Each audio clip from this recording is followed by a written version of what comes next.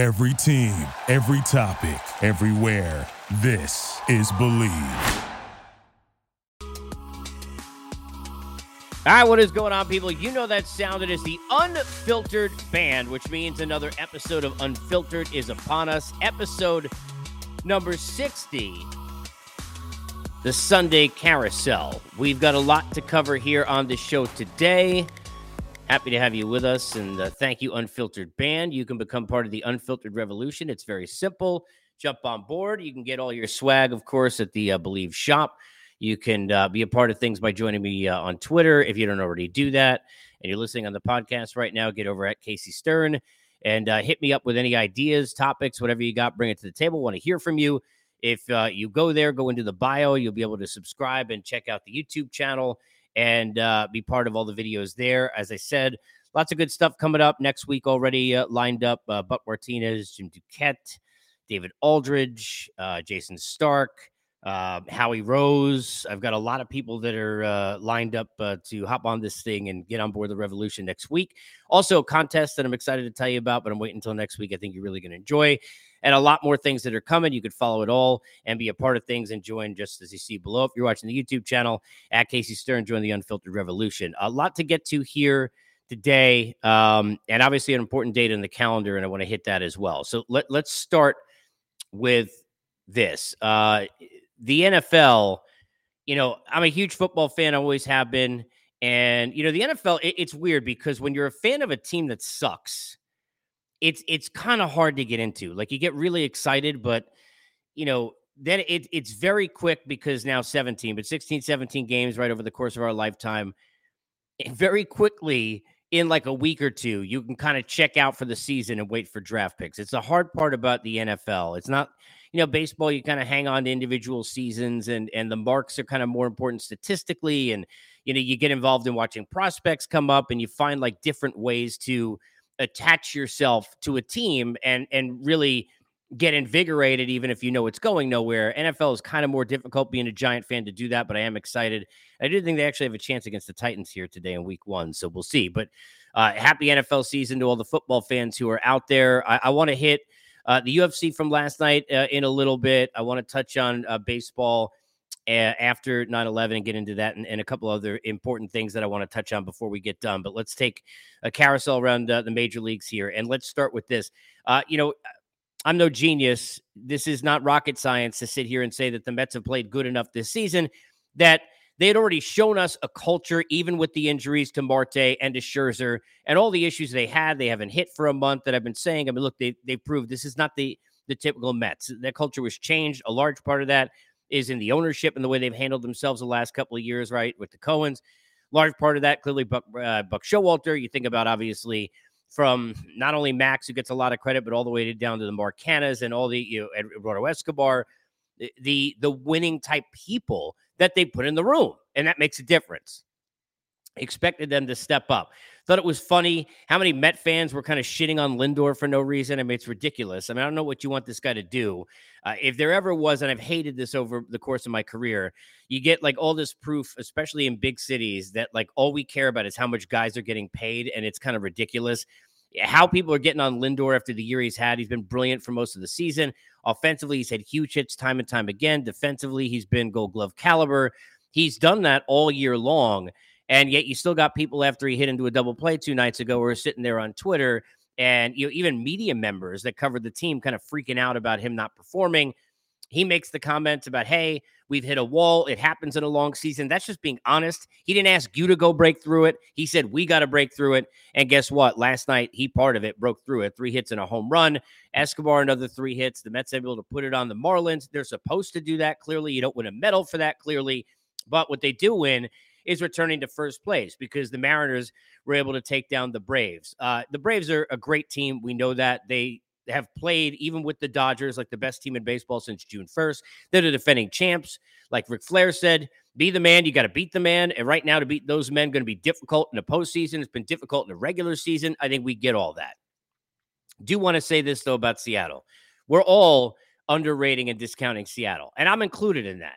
I think because they're so young that, even though they've got the starting pitching that clearly when you look at the names like Castillo and the Gilberts and the Kirbys of the world and Robbie Ray and the guys that they have, when you think about what they've done in the bullpen at the back end, when you think about J-Rod and Julio Rodriguez in the middle of it again yesterday, when you think about what they've been able to do in terms of get healthier in some ways as the year goes on, in terms of Haniger, the coaching staff has done a great job. They are motivated.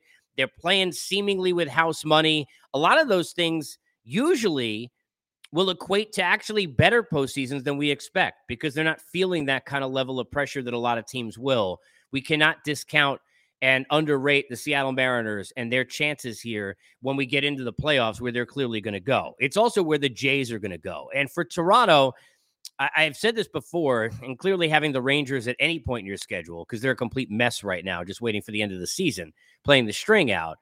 When you look at Toronto, they are absolutely in the list of dangerous teams. This is a very, very dangerous baseball team. Very. The Toronto Blue Jays are a team that has frontline starting pitching with Manoah and Gausman and Barrios, when he's right. They've got the back end with Romano, who's been absolutely brilliant, right? Leading the league in saves. They've got guys that are names that have done it in postseasons like the Springers. They've got guys who can certainly and have all the potential to be as good as anybody in the game in the Vlads. And now Bichette getting red hot at the right time. 3 doubles yesterday. We saw 3 home run game recently. I mean, this guy's been brilliant and has, 24 years old. I don't know how he's getting any crap from anybody. You're allowed to have, and I've talked about this here on the pod, that give and take and that cat and mouse. But boy, cat right now catching mouse in terms of what he's been able to do. Bichette red hot. The Jays have won 3 in a row. They're going to be dangerous in the postseason. These AL matchups, I keep saying this when you look ahead. How a team's going to beat the Astros in a 7-game series, I'm not sure. I don't know whether or not you're going to be able to do that. But can a team like the Jays knock them off, let's say, perhaps in a 5-game series? They could. Could the Jays beat the Yankees in a 7-game series? I think they could do that too. Toronto's going to be dangerous. They got the horses. And, when we talk about like somebody turning it on to kind of shock the world in October, other years give us more of that than this year, especially in the National League, as I've talked about, when you've got the Dodgers, the Mets, and the Braves. Going to be difficult to believe, even though the Cardinals obviously have had that team of destiny thing that they've had going on the NL side. Let's get to the individual and the destiny that he's chasing in Albert Pujols. Albert Pujols now 4 home runs away. He's at 696 homers for his career. What an unbelievable first 10 years of his career he had. And then everybody kind of like forgot about him. I think people waited in some ways. A lot of people seemingly that I talked to over the years, like with the steroid era and everything that was happening, like, oh, like it can't be real. And then never really went backwards and retroactively gave him credit for how real it was. I don't think people really took to heart the fact that this guy was playing every day with plantar fasciitis and how much that affected him during his time with the Angels. If you go to Albert Pujols' career with the Angels, one of the biggest problems, and remember early on, they had that 98-win season, and they went home in 3 days to the Royals. I get that. Trout had 1 hit and 11 at-bats. C.J. Wilson, 2/3 of an inning, and you go home. But Albert Pujols was playing every day, telling Mike Scioscia and company, hey, I'm not taking off on an injury that really the only thing you could do for an injury like that, an injury that usually NBA players have. I've talked to people who have had it. It's as painful as anything in the world. The only thing you could do really is rest it and stay off your feet. Albert wasn't going to do that. It hampered him, I think, for a large portion of that Angels career. And then between that and the contract, and I've said it before, I'll say it again, who wouldn't have taken $50 million extra dollars, no offense to St. Louis, right? To do anything, what's on the paper that's not moral or religious, right? I don't think, sitting in traffic on the 5 freeway is on that list, as bad as that may be. So, for all the things that had happened, and then, St. Louis kind of turned on him a little bit for saying, hey, you said you loved us, and there was all kinds of other stuff, and then he didn't perform. Then you got articles saying he's the worst player in the game, statistically, a couple of years ago. To have the bounce back, bet on himself, get out of there, go to the Dodgers, do what he did, play a role, and then come here, now to St. Louis and return to finish his career, to be there for Yachty's last year, to be there for Waino and Yachty, who continue. Now they've tied the all-time mark. They'll break it here, on Tuesday. It's a remarkable thing. We're all rooting for Albert Pujols. Everyone should root for Albert Pujols. Is part of that watching him now with this next home run, escaping and getting above A-Rod and moving his name lower on the list? I think it is for a lot of people, including me. But I think now 4 home runs away from 700 is pretty special stuff for Pujols. Speaking of home runs and special, Pujols' former teammate with the Angels. Mike Trout, 6 games in a row now with a homer. I mean, look, I made a joke yesterday. I said, there's got to be a crime. I said on Twitter for like what the Angels are doing, holding Trout hostage and Ohtani hostage. I didn't mean literally. I know nobody forced Trout to sign that extension when he signed it. But I also want to remind people that Arnie Moreno and the Angels had promised to actually, pay for a team and to do the rest of the things they needed to not just put all the money into one room in a house, but build a beautiful championship house that Trout and then Ohtani could live in. And they didn't do that because they were, apparently not getting the memo that you need to pitch when they couldn't get the last year on Cole and decided, hey, look, we'll give 7-8 years, but not 9, which is moronic anyway. They then, and I love Tony Two Bags, and of course, Rendon dealing with injury this year. They then decided to give all the pitching money that they should have spent to Anthony Rendon, who can't pitch. They spent it on Matt Harvey. They spent it on Julio Teheran. They spent it on Trevor Cahill. $29 million between the three of them, when you could have spent $29 million, at least that guarantees, into one dude who could maybe give you somebody at the front end, which they haven't had before Ohtani, right? Since what, Jared Weaver? The Angels, it's terrible that they are what they are. But man, watching Trout, I mean, we are never going to give this guy enough credit. And by the way, this is not being talked about enough, how great it is to see him consistent and having the performance he's having after the back issue when, having, watched it as a fan with Don Mattingly. And I've always said this, he's one of my favorite players, even though I'm a Met guy, covering it with David Wright. These back injuries, you never know what's going to happen. Fingers are still crossed because they could obviously act up again. You never really know how that is. There's a lot of extra behind the scenes physical therapy and all sorts of stuff to pay attention to ailments of that nature. But to see Mike Trout healthy enough to have this level of success is great to see. It's fantastic. 6 games in a row now with a homer.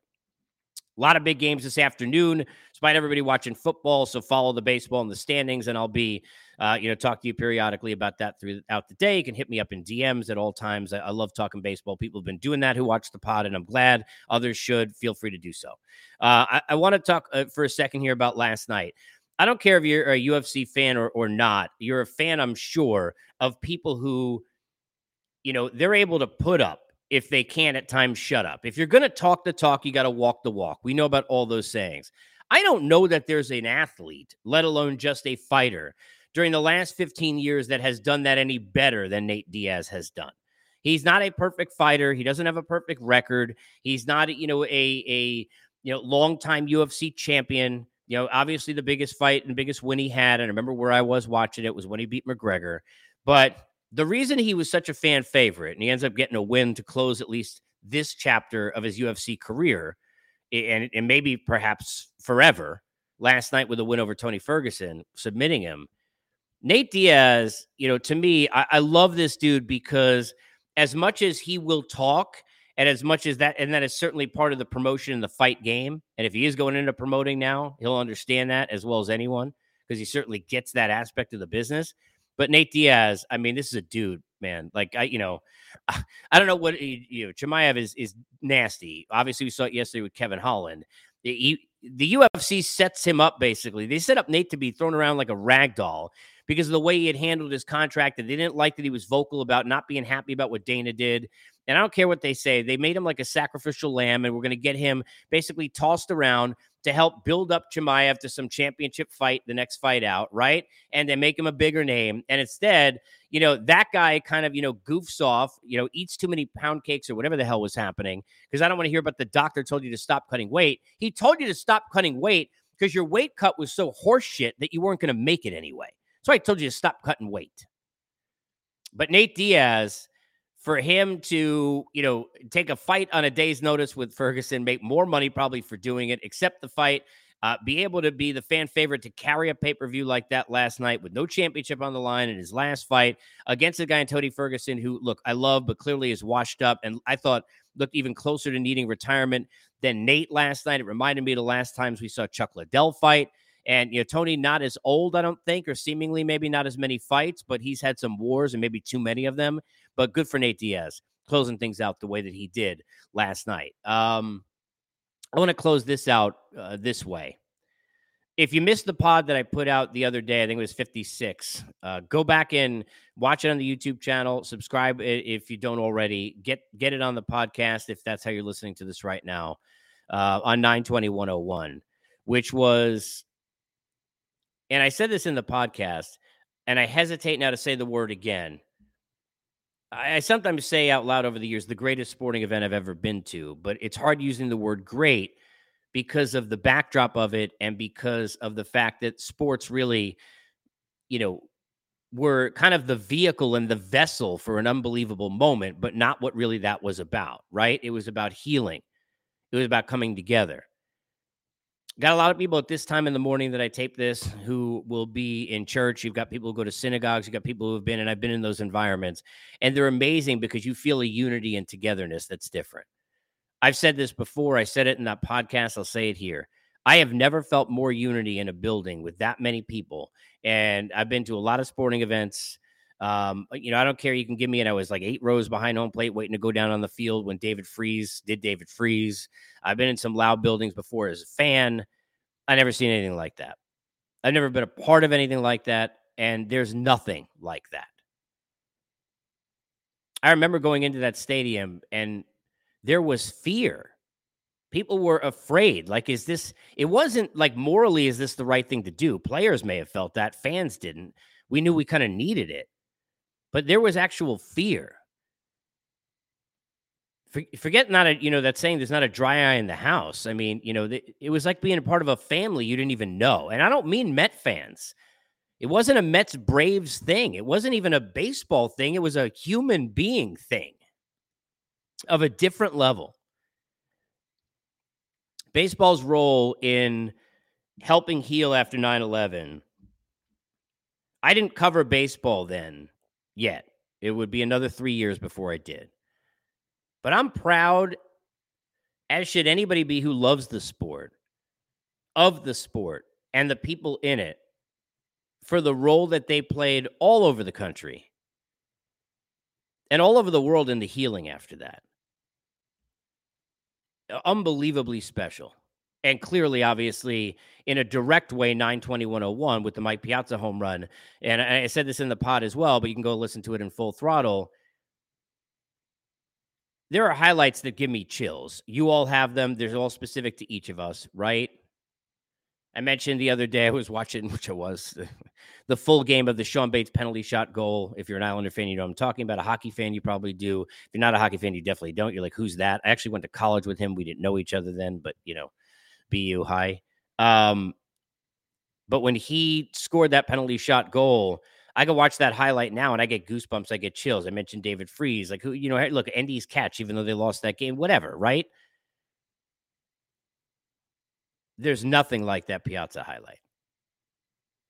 The MLB Network had, and you can go look at it now because it'll be, if you're listening to this in sort of real time on Sunday, they had it out this morning. Go to their Twitter and go watch. It's a 4-minute clip of the documentary they did on that game. And it'll make you cry in 4 minutes.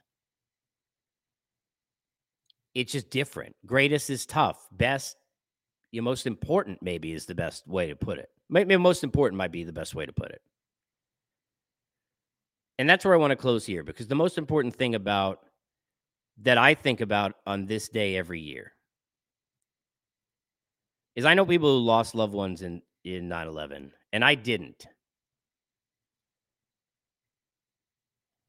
There are people who have lost, whether it's through COVID, through illnesses like cancer, through, car accident, surprising, kind of life-changing, altering moments you didn't plan for that alter families. There's all sorts of different things that happen to all of us, right? And I've lost loved ones in my life that you just never think you're going to lose. And you take for granted that you're never going to lose those people. And a lot of people have, and I'm sure you're this way too, we all knew people who have taken for granted us and being part of our families who aren't now by choice. But that word choice is something that those people in those families didn't have. That word choice is something that a lot of times a lot of us don't have. Choice isn't perfect. Choice isn't always some, Hallmark card. Whether it's family or work or friendship or parenting or being a son or a daughter or a cousin or whatever, sister, brother. But choice is the luckiest thing we ever have. We all need to remember on days like this that even if the choices are hard, even if the choices aren't perfect, if you can make a choice to be with loved ones, to be compassionate and kind and loyal to people who love you and vice versa, it's the greatest gift we ever could have in our life, is that choice to do that. Because you can't get that choice back. Episode 61 coming up tomorrow. Jim Duquette will join me. God bless to all of you. Enjoy your Sunday. Thank you for listening to Believe. You can show support to your host by subscribing to the show and giving us a 5-star rating on your preferred platform. Check us out at Believe.com and search for BLEAV on YouTube.